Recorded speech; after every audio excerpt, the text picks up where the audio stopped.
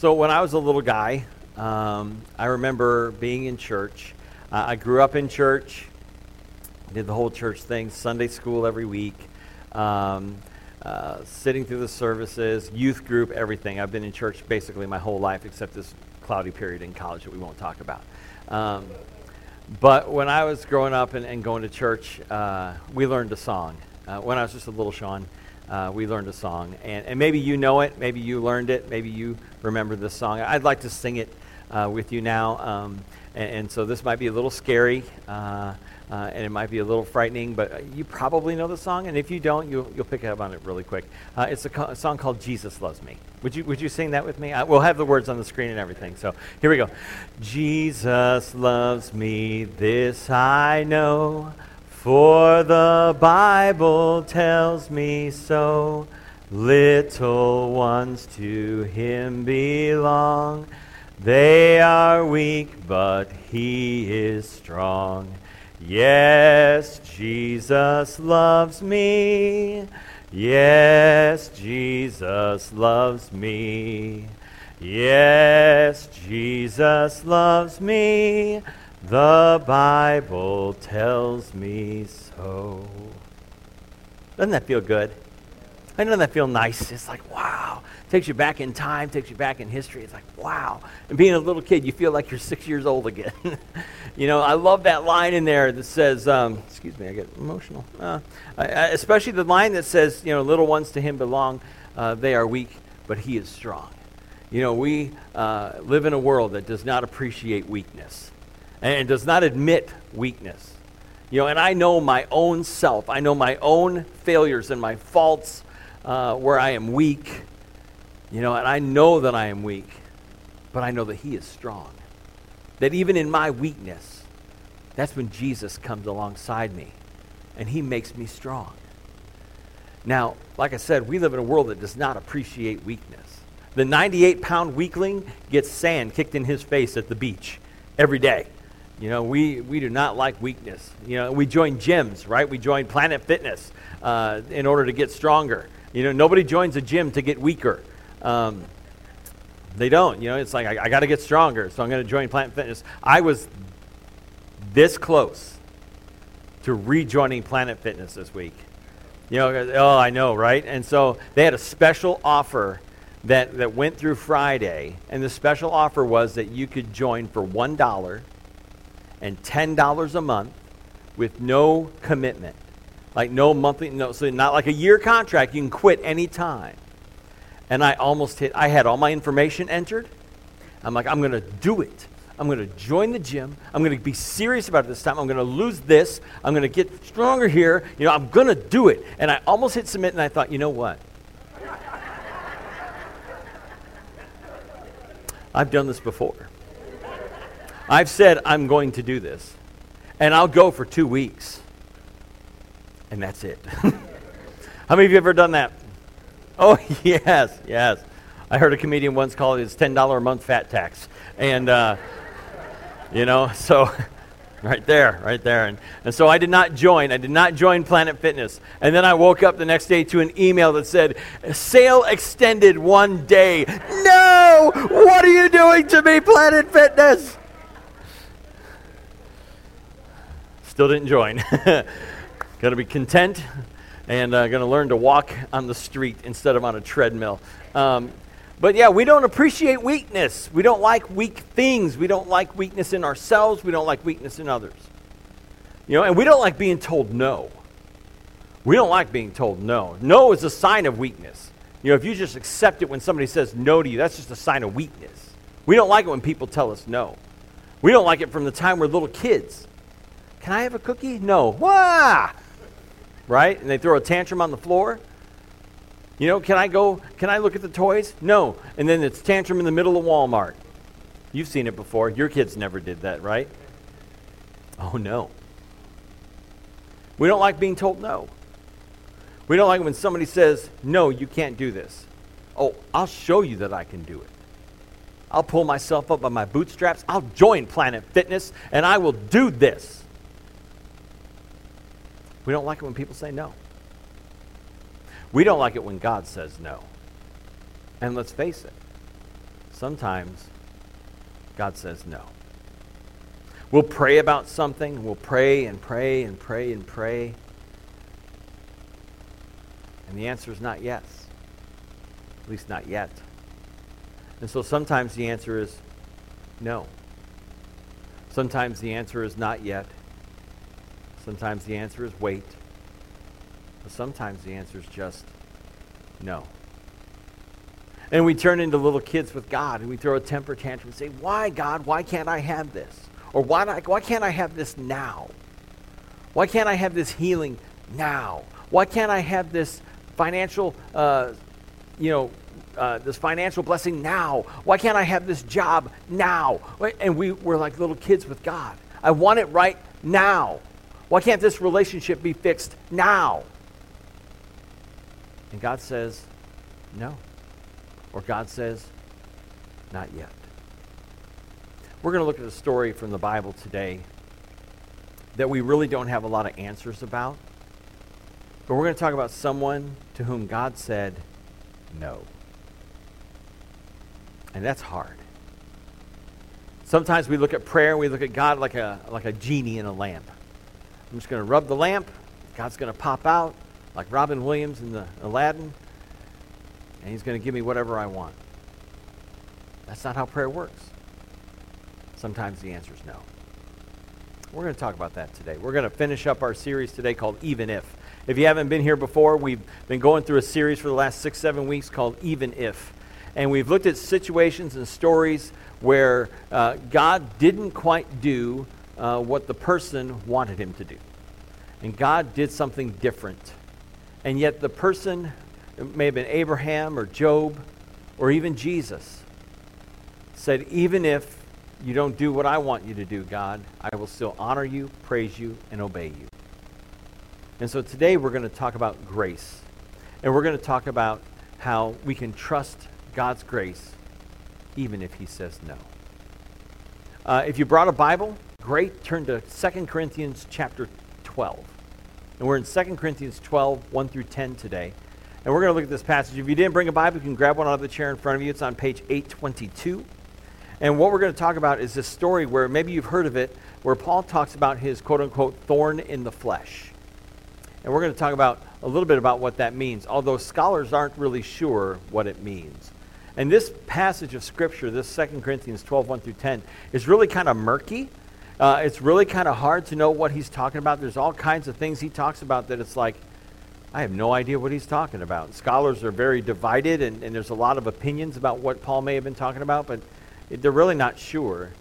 But this we know, that something happened in Paul's life, and he had this quote-unquote thorn in the flesh, and he pleaded with Jesus 3 times to take it away from him, and Jesus said no. Now, if to anybody that Jesus would say yes to, you would think it would be the Apostle Paul. The Apostle Paul, his name used to be Saul, and he was a Jewish zealot, a Pharisee, someone who was so passionate about God and about his law and his word that he believed that Christians needed to be persecuted, imprisoned, and put to death. And that's what he did. Like, he was Jesus' number one enemy. He was like Christian enemy number 1. And people were terrified of Saul as he was going around and throwing Christians in prison and putting them to death and overseeing their deaths. Until one day, Saul was on going to Damascus with orders to put more Christians in prison. And Jesus appeared to him and called him into his service. And that's when he became Paul. And he became an apostle. Now, an apostle, if you don't know what an apostle is someone who had a face-to-face encounter with Jesus and were called into ministry to serve Jesus in a specific way. And Paul was called to be the apostle or the servant of the Gentiles. He was going to serve Jesus by going to the Gentile people and sharing the story of Jesus with them. So Paul goes from being Jesus' number 1 enemy to being his number 1 cheerleader. Paul was a type A driven personality, and he started lots and lots of churches, including the church at Corinth. And Corinth was in what is modern day Greece. It wasn't too far from Athens, actually. And it was a major, major city. Now, like most major cities, there were lots of issues going on in Corinth.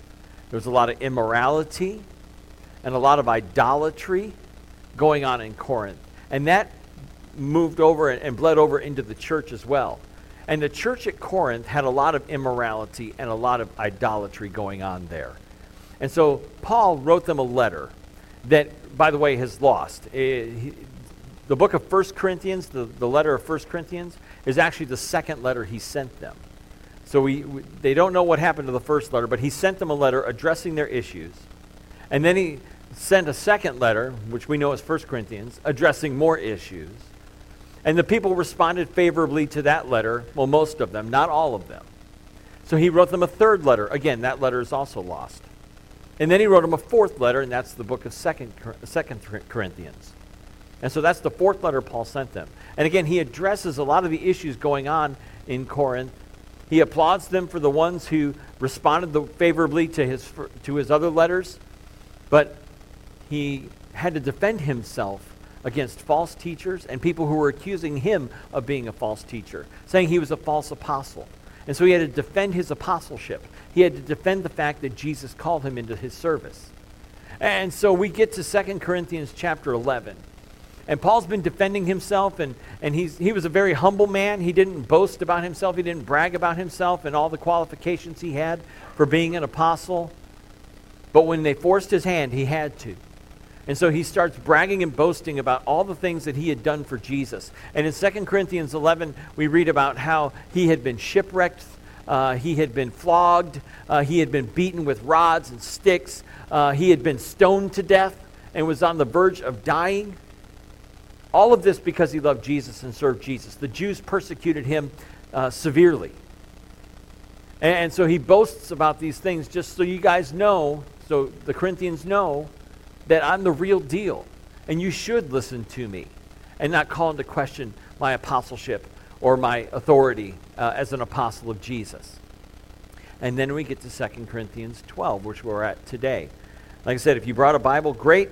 And if not, you can use the one in the chair in front of you, page 822, or the words will be up here on the screen. And I want to look at these in two pieces, this passage in two pieces. Paul says, I must go on boasting, although there is nothing to be gained. I will go on to visions and revelations from the Lord. I know a man in Christ who 14 years ago was caught up to the third heaven.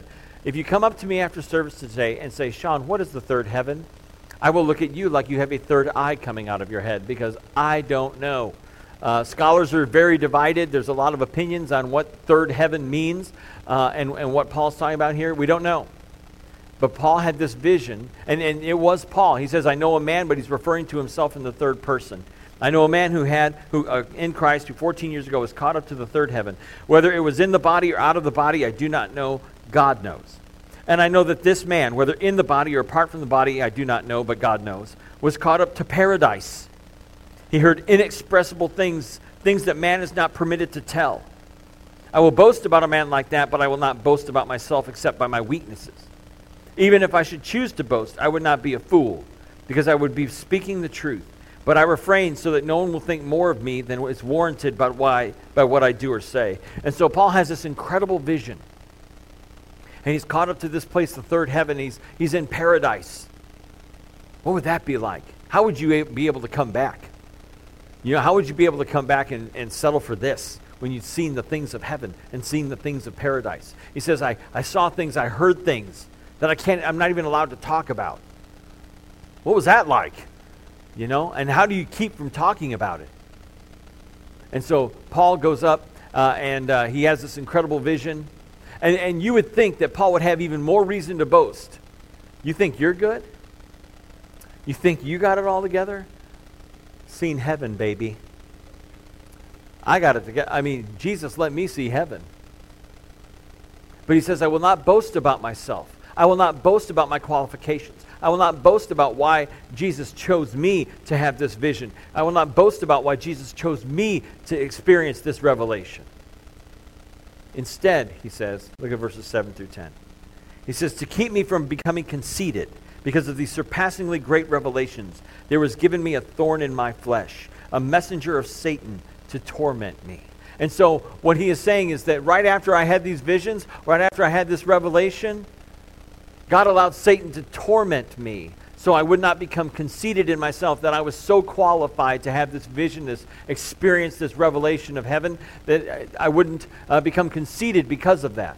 And so I have this messenger of Satan, this tormenting thorn in the flesh that was given to me.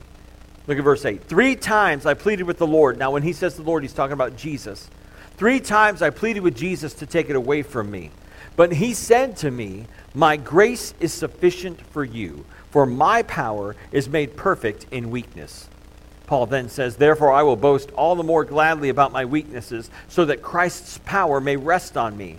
That is why, for Christ's sake, I delight in weaknesses, in insults, in hardships, in persecutions, in difficulties. For when I am weak, then I am what? Strong. Paul says, I'm not going to boast about myself, and I'm not going to become conceited, and I'm not going to think that I've got it all together. I'm not going to think that I'm worthy of anything more than insults and persecution and hardships and difficulties. And he said, it is when I am weak that Jesus makes me strong. And when I admit my weaknesses, Jesus comes along and he strengthens me. That I don't have to settle for just my own strength and my own power. But it is the power of Jesus that makes me strong. And Paul says, I am weak. And this thorn in the flesh, again, scholars are divided on what it may mean. You know, what was this thorn in the flesh that he was suffering from, this messenger of Satan that was tormenting him? Something that may have been a physical malady. Could have been something like epilepsy or really bad eyesight, or maybe a hunched back from all the beatings he endured. Some kind of physical ailment may have been what Paul was suffering from. Or it could have been an emotional issue. Something like a depression, or something like a depression. Some kind of emotional torment that he was experiencing. Maybe it was heartbreak over his own people rejecting Jesus. Or it could have been spiritual. Some scholars think that it may have been a struggle with sin or a struggle with temptation. And Paul said, I have this struggle with temptation, this struggle with sin that just won't leave me alone. And I pleaded with the Lord 3 times to take it away. I pleaded with Jesus 3 times, Lord, take this tormenting thorn in the flesh away. And Jesus told him no 3 times. 3 times Jesus said, nope. My grace is sufficient for you. For my power is made perfect in weakness. That in your weaknesses I will prove my strength. In your weaknesses I will show my grace. In your weaknesses I will show my power. Let's face it. When God says no, it's really hard. How many of you have ever prayed for someone and you prayed over and over and over again? And you prayed maybe for physical healing. The healing never came. Or maybe you prayed for a relationship that was falling apart, or a relationship that fell apart. You just wanted it to be fixed. And they wouldn't budge. And they wouldn't bend. And it felt like God was saying no. Or maybe you prayed for a financial situation, a financial blessing to come through because things were falling apart and things were really getting tight and you didn't know how you were going to make ends meet, and it just didn't come through. Or you prayed for a job and you prayed for a job and you prayed for a job and the job never appeared. And it felt like God was saying no. And it's like, why can't you just say yes? Why is the answer no? Or why is the answer not yet? Because we get impatient too. It's not just God saying no. Sometimes it's the impatience of God saying not yet. Why can't I have it right now? And we're like little children. Why can't I have it now? Because you got to eat your broccoli first. Why do I have to eat my broccoli first? Broccoli's good for you. And so maybe you gave up on God. Maybe you gave up on faith. Or maybe you gave up on prayer. You say, I'm not going to pray anymore. Obviously, God doesn't like me, or God doesn't love me. I'm here to tell you, God didn't say no. God didn't say no because he doesn't like you. And God didn't say no because he doesn't love you. God said no because he knows what is best. And man, that is hard. That is hard to accept. That is hard to believe. That is hard to know. Does God really know best? And the answer is yes. Yes, he does.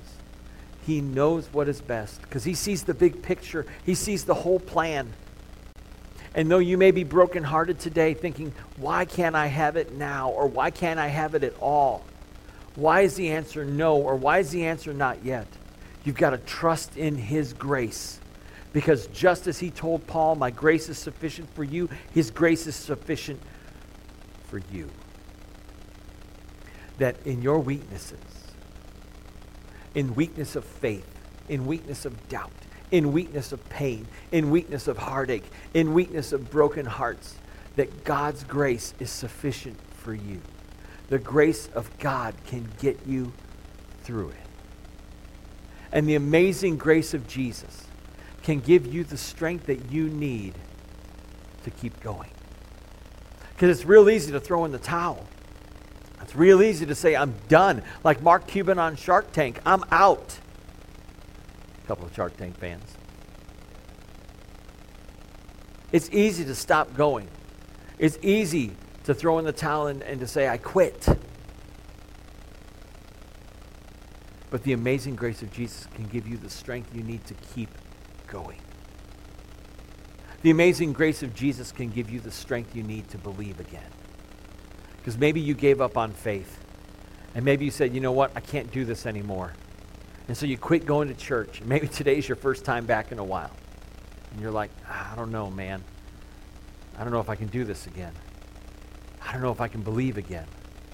I don't know if I can handle that. Whether it's pain or heartache or disappointment. I don't know that I can handle that. I'm here to tell you the grace of God, the grace of Jesus, can give you the strength that you need to believe again. His grace is sufficient for you, for his power is made perfect in weakness. And even in the weakness of doubt and weakness of fear and the weakness of faithlessness, God can give you the strength, that God's grace can give you the strength to believe again. And I believe that the amazing grace of Jesus can give you the strength you need to pray again. Because maybe you gave up on prayer. You said, I just can't do it. I haven't prayed in a year, or I haven't prayed in 2 years, or I haven't prayed in 5 years, I haven't prayed in 10 years. Or maybe you say, I've never prayed at all.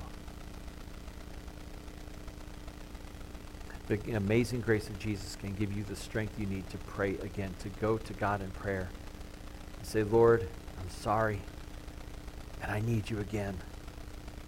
I need your strength, and I need your grace, because I can't do it without you, and I can't make it without you. And in my weaknesses, I need you to be strong for me. And that's what Jesus does, is that by his grace, he makes you strong. By his grace, he gives you power. And even if you feel weak, and even if you feel like a failure, and even if you feel like you've messed up so much and messed up too much, for Jesus to ever love you, or Jesus to ever forgive you, or Jesus to ever welcome you into his family, that's not true. That the grace of God is bigger than your biggest failure. The grace of God is bigger than your biggest fault. The grace of God is bigger than your biggest struggle. The grace of God is bigger than your biggest fear or doubt. The grace of God can give you the strength that you need to keep going and to believe again and to pray again. So don't give up. And don't be afraid to admit you're weak. Don't be afraid to admit your weaknesses. Say, Lord, give me grace. And when you put your faith and trust in Jesus by believing in him and turning away from sin and confessing your faith and getting baptized like we had 3 people do this week, when you put your faith and trust in Jesus, he gives you that grace. And it'll change your life forever. You know it's true. The little song we sang earlier. Yes, Jesus loves us. And the Bible tells us so. Little ones like us, to him belong. And when we are weak, he is strong.